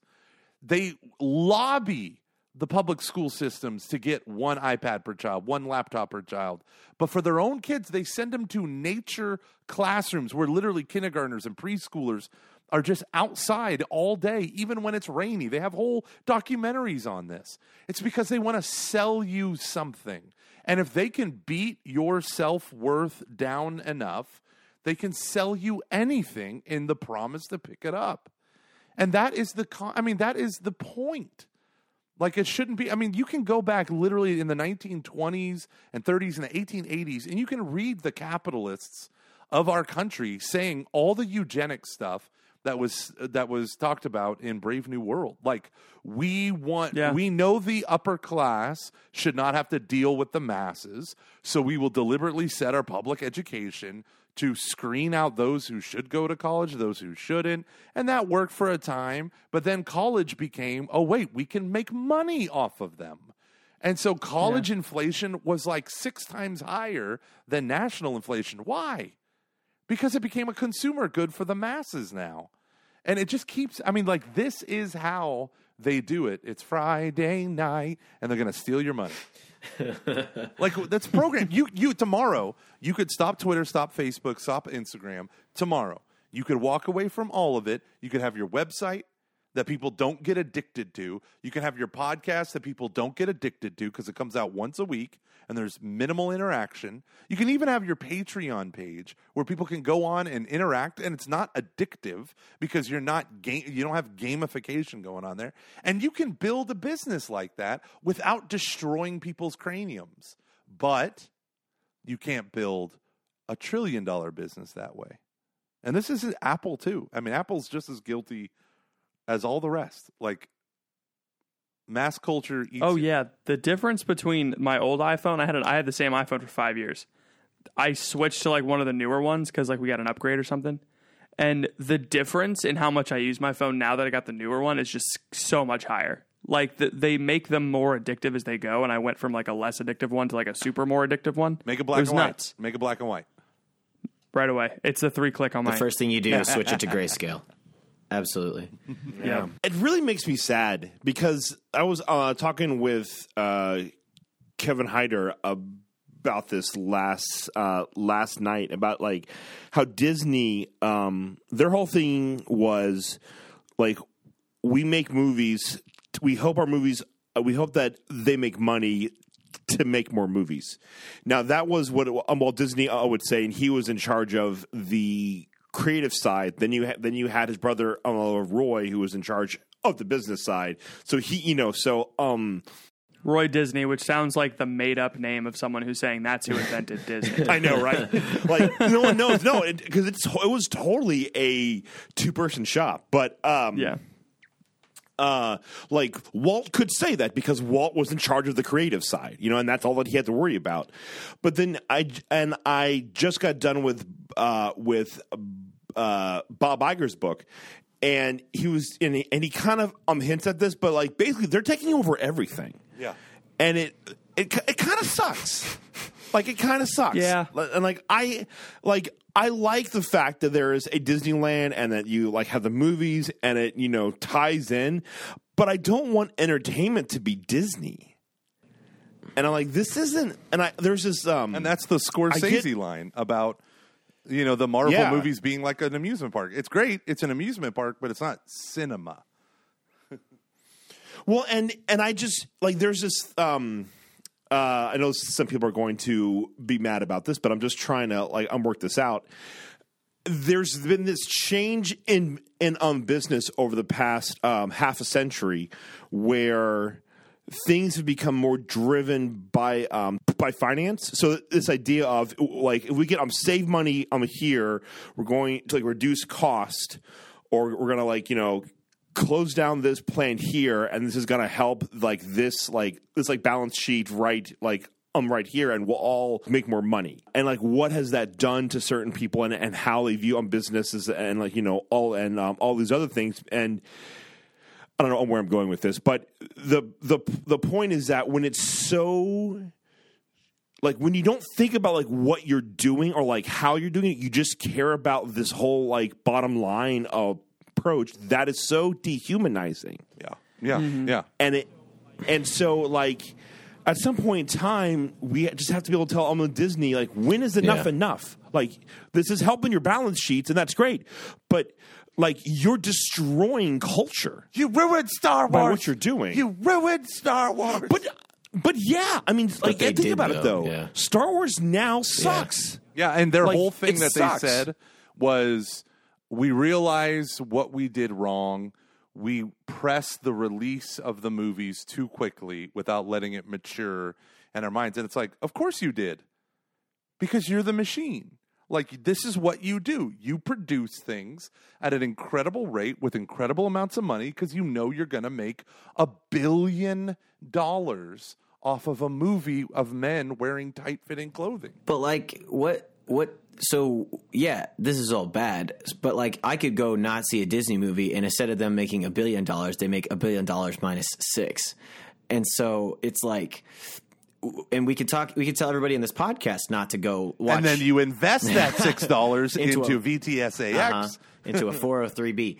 But we could get everybody on this podcast to not do that, and then they would lose $1 billion minus 60,000 or whatever. And so it's it's nothing. It's drop in the bucket. And so my problem is not for me, right? Because I'm convicted, right? I believe in everything that we're saying. I believe in everything we're talking about. I believe that there's personally what we do matters. But when we're talking to other people, right, they see the futility. They see how big these brands are, and they see one of you must have mentioned it, of the brands that we trust most are the commercial brands and not the nonprofit ones or the churches anymore. People trust Oreos more than they trust the Catholic Church. Sometimes rightfully so. But how do we then go and talk to people about these things and say you can't keep trusting Disney with your money and your eyes and your brain. You can't keep trusting Apple with your money and your eyes and your brain. Will they be convinced by us, or will they just say, you're just a bunch of, overly religious, overly Christian, like, oh, Ethan, that's nice for you. You Luddites. Pray all the time. Yeah. But I don't want that. I want, it feels futile. When unbridled like industry happens, right? Did you guys watch The Pharmacist on Netflix? No. It's not exactly true crime, but it's about the opioid crisis in New Orleans in 2001. And it actually takes place in my mom's hometown, which is crazy because she's like, I don't remember it being this bad. But like, it's the crack epidemic happened in the 80s, and then in 2001, you had the opioid epidemic, and it's because OxyContin was being prescribed just candy. Like all the time, And it was being prescribed knowing for everything. and the company knew how incredibly Yeah. addictive it was, and they didn't care. The company, one of the greatest lines in the documentary was like, they said it was less addictive. Compared to what? Itself? Yeah, it was time released. It was a time released pill. All you had to do was crush it up. Boom, it's not time released anymore, right? And so this one doctor, right? This one doctor was just handing out prescriptions. She handed out like thousands upon thousands of prescriptions a day. And she basically got like most of the most of the opioid addictions in the South of America happened because of this one doctor supplied by this one pharmaceutical company. And the pharmaceutical company was fined $600 million. But the family that owned the company was worth $16 billion. We're all going to die. Right? Like, that's nothing. That's the best that the government could have. And the doctor got 3 years probation. That's the best we could do. What is happening, right? Like, what can we do? Companies are nation states now. They're global empires. It's too late. We just need to hold our families close. Pretty soon we'll all be going to school wearing like NASCAR jumpsuits that are just covered Yes. in advertising. Those are cool, and they're flame retarded. That's true. But heard this guy talking about why he's an investment guy and he doesn't invest in the stock market. He says, I can't. It's so immoral and awful. I don't think as a Christian I could do it, but I'll tell you what I do. I invest in the businesses in my neighborhood. And then he starts talking about how he does it, and I'm like, holy crap, this is incredible. He goes, I invest local because if the local guy starts doing something shady, I can have a conversation with him and he'll listen. And even if he disagrees with me, I can then pull my money and it will have an effect. But if Disney does something shady, which is the only thing they do now, if they do something shady, who cares? It's just $6 out of $1 billion. And so you want to go where you have impact, but also where you can literally save souls and lives and livelihoods. And I just found that so I'm like stuck on this idea. Like I'm fascinated with what that guy said. But, so it's not all the problems, but it's local problems, and those matter too. Yeah. It's tough because I think quite often when you want to have this conversation, it's like always like framed in a way where people are saying capitalism is bad, or it's like that kind of drives me nuts because I love business. I think it's fascinating. Like we have our own side business, which is this podcast, and it's really fun. I love it. I love doing it. I'm thinking about like how can we make more money with this. It's I'm not that business is bad. It's or that it is inherently bad, but if we don't understand that our entire culture has thrown away the gospel and it has replaced it with this just on the techne aspect, it's all about what can I make and do and how and stuff that I can control. It is extremely easy to be blind to all these really crazy problems. Mm-hmm. Because we think, you're just some weird hippie who doesn't like business, which helps. Think about the fact of what has given more people healthcare over the entire world. It's been capitalism, or that has improved the standard of living, or there's been a lot of good stuff that has come about because of it, but we don't. But like so many of us are just blind to the fact that like we are an agnostic, atheistic, almost anti-atheistic culture now, and it is going to impact your worldview. Luke, not to be that guy, but the reason that capitalism gives healthcare to so many people is because capitalism robbed the church of the ability to provide healthcare. So, just yeah, that's fair. What do you mean by that? As in, I went to a lecture on this about how governments started to wrest healthcare away from the churches because as modernity progressed further and further along, and we got out of the medieval ages and closer to modern day, governments and businesses started to take away healthcare from the monasteries and the church because it wasn't making anybody any money. And so they started to implement policies and procedures that no longer allowed the church to have the reach and the influence that it once did, especially in healthcare. Because, I mean, we all know that healthcare was invented by the church, right? There wouldn't be hospitals without the church. There wouldn't be, people caring for other people, because it was a thing that the community would do, right? They read the Gospels. They say, "Oh, I need to take care of the sick. Let me go help out at the hospital that my local church has founded." And now it's become purely an institution of business where the profits are sky high, and I can't walk over to my hospital and help the sick and help out a doctor or a priest or a nun whose whole job is to care for the sick and the poor. He didn't go into super detail, but it made a lot of sense to me.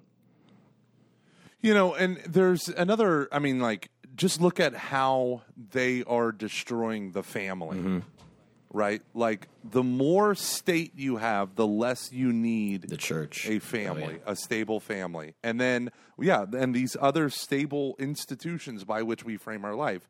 And what's his name?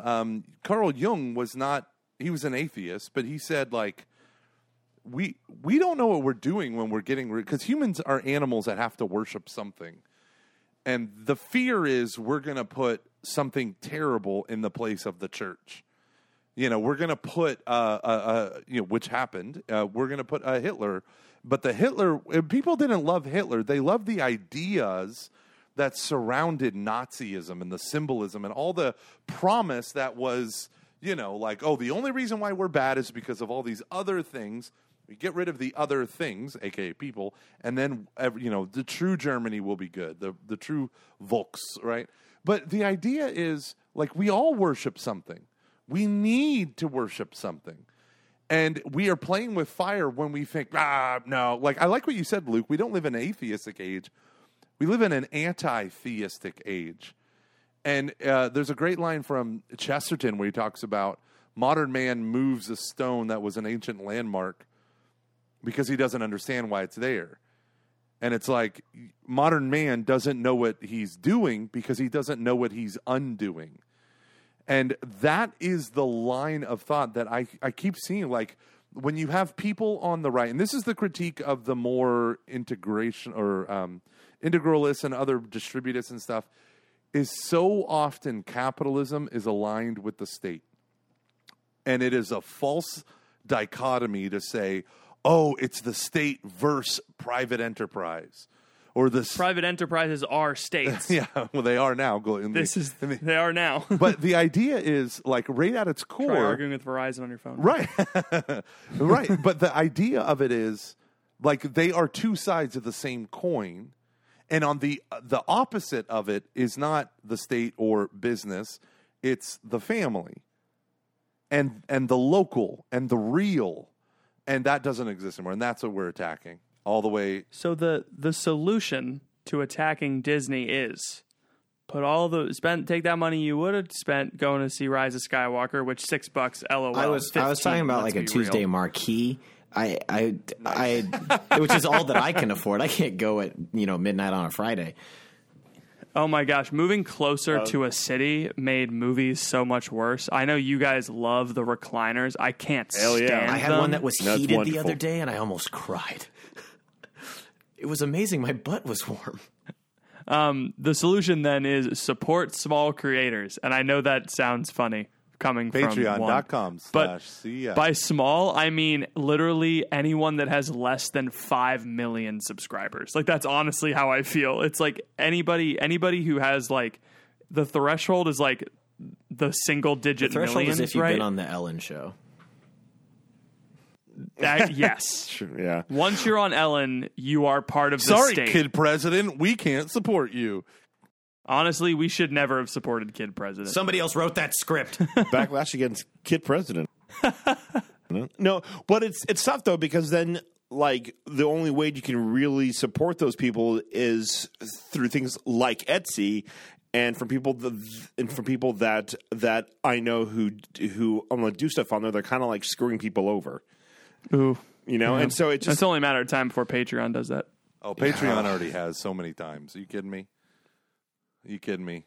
God bless them. God bless the work they're doing, putting power and money in creators' hands. But no, in the end, the needs. I was just listening to a doctor who was telling his story, and he said he worked for this hospital, and he was their number one surgeon, and everyone's given 2 screw-ups. You can screw up twice, like malpractice-wise, a year for non-egregious stuff, like simple stuff, because everyone makes mistakes. And so he said, he goes to his HR, and he's like, I get 2 screw-ups a year, but I do 5 times the amount of procedures as a normal doctor. Can I have 5 times the amount of screw-ups? And they're like, nope, 2 screw-ups. So he has 2 screw-ups. And just because of the internal politics, they were able to, and just the craziness of it. So he goes to the head of the hospital, and he's like, listen, I don't think, he got written up for something. He's like, I don't think you guys understand. I can help our patients without surgery. And they're like, but surgeries make more money. Oof. Oh. So, I mean, he was told, and he was written up for using diet and other things and physical therapy to heal knee replacements or to heal bum knees instead of doing a knee replacement. Like, that is, and then the guy interviewing him says, I have a friend who took his dog to the vet, and the vet pressures, you need to give this surgery to your dog. You need to, but my friend was poor, and being poor saved him because he said, I can't pay you $30,000 for this surgery. What, do you have anything else? Have we exhausted literally everything? And she goes, well, I guess we could give him the steroid to see if it works. He said in 2 days, it was totally fine. Oh, my gosh. And so this is the economic calculus, the same calculus of a woman who opened 5 Planned Parenthood abortion clinics in the state of Texas. And she did the math. If I get every one woman to walk into my office to get an abortion, to come back 4 more times, I win. I become a millionaire in 10 years. Wow. So she deliberately gave them low dosages of the pill so that they would keep getting pregnant and keep coming back. And she hoped they would be late term because that's like 10 times more expensive, right? Oh, gosh. And this woman, yeah. Why did we privatize this industry? well, and hooray. This has been another episode of 4 White Catholic Guys Solve No Problems. Guys, I hope that you on your ride to work are thoroughly depressed and now get to walk into your office and take it out on your coworkers. There's only one thing left to do. What would you do if I sang out of tune? Bum, bum, bum. Would you get up and walk out on me? Lend me your ears and I'll sing you a song. And I Weird will friend try Paul that not- everyone thought was Marilyn Manson back in the 90s. We sure did. We really sure did. Hey, did you hear Marilyn you guys- Manson got a rib removed so he could give himself oral sex? I was thinking Greatest I was like, rumor that other of Marilyn all Manson time. thing. Greatest Yeah. rumor.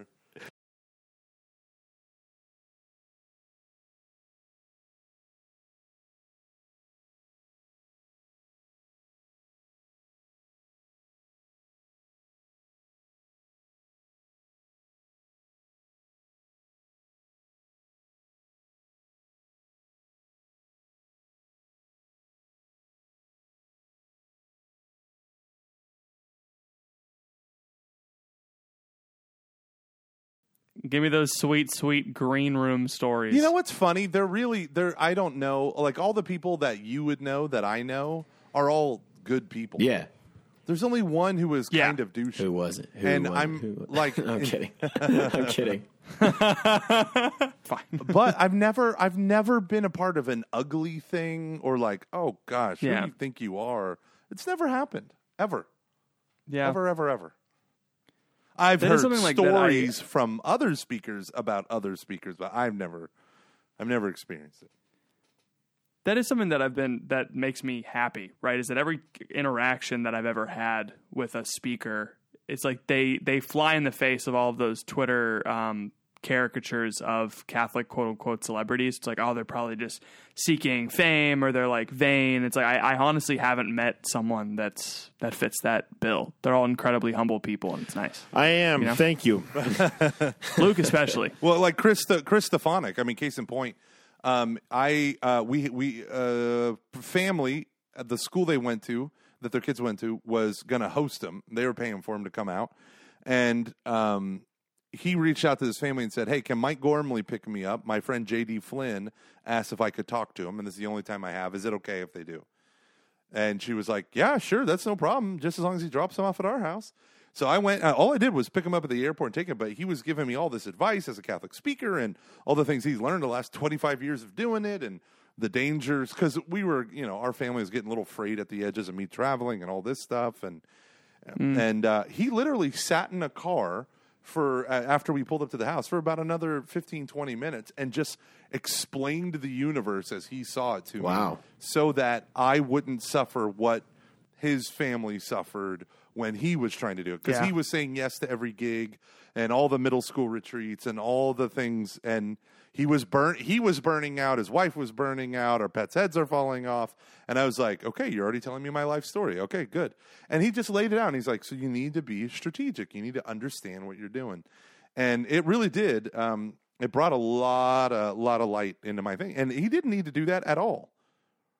I mean, he's probably tired from flying on a plane. I'm always tired flying on planes, except this last time. I got bumped up to first class. Oh, so relaxing. I felt like a human. Wow. I was a human. Wow. It's so I was wonderful. I feel like I was in a movie theater. It reclined. Oh, yeah. Yeah. So do meet your heroes, I guess. It's nice. It's nice that somebody on this podcast had a good experience meeting their heroes. Yeah. Well, see you later. Talk to you in a year. Let's make it 2. Hey, are you guys going to Seek?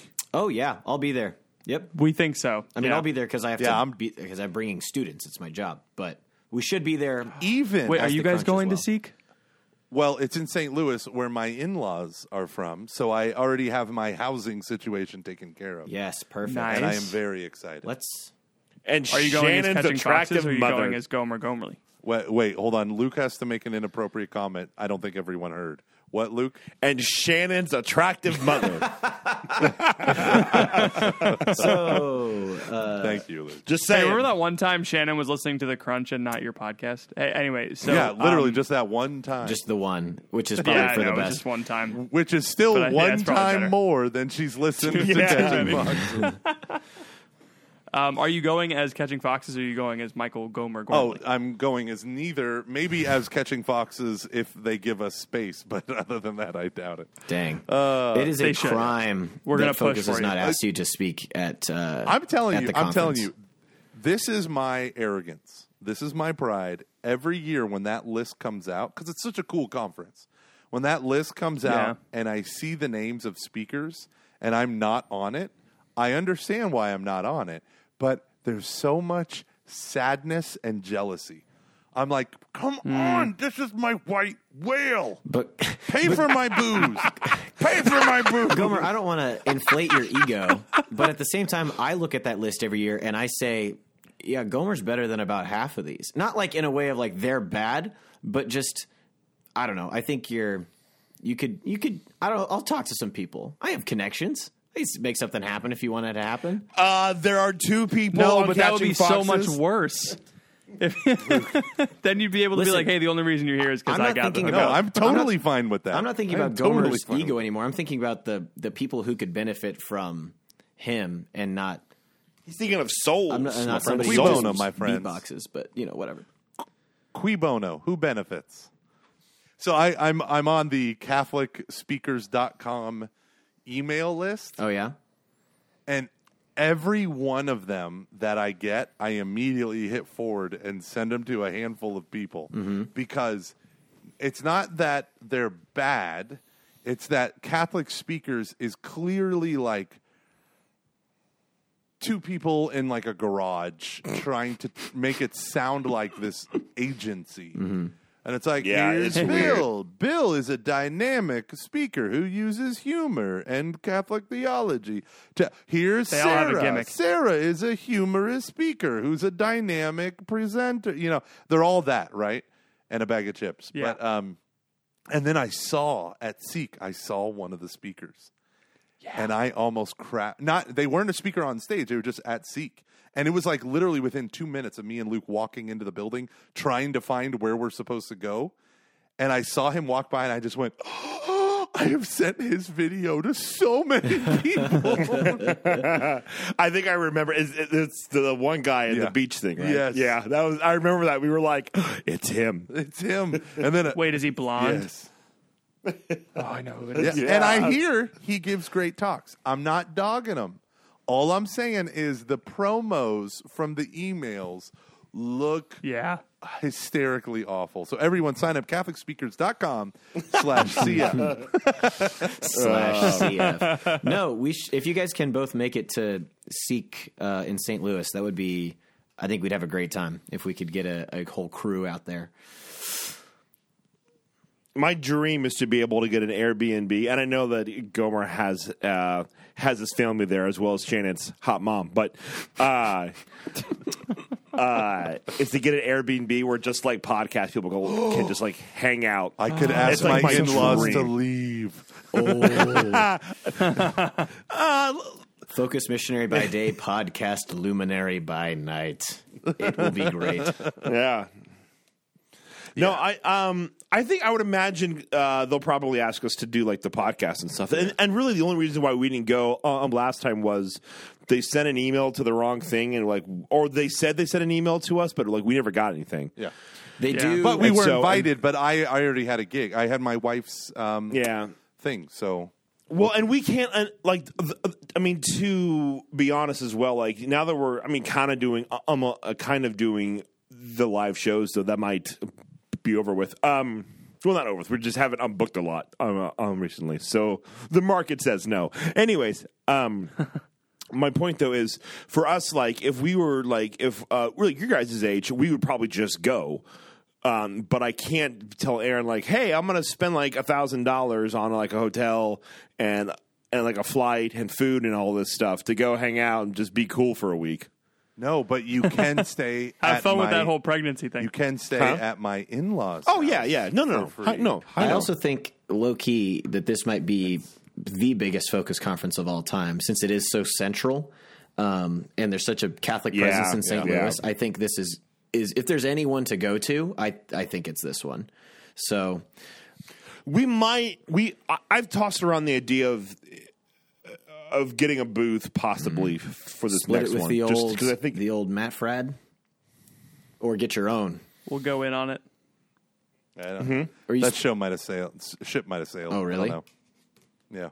Yeah. Yikes. what ship? Well, I mean the reason why Matt got that booth was because of an issue that had happened. Oh. Yeah. Yeah, and it was like they were very nice. It was a consolation prize for basically some screw ups that happened, and so he got that. But then he was like, I'm exhausted. I'm an introvert, and we're like, we'll stand here the whole time.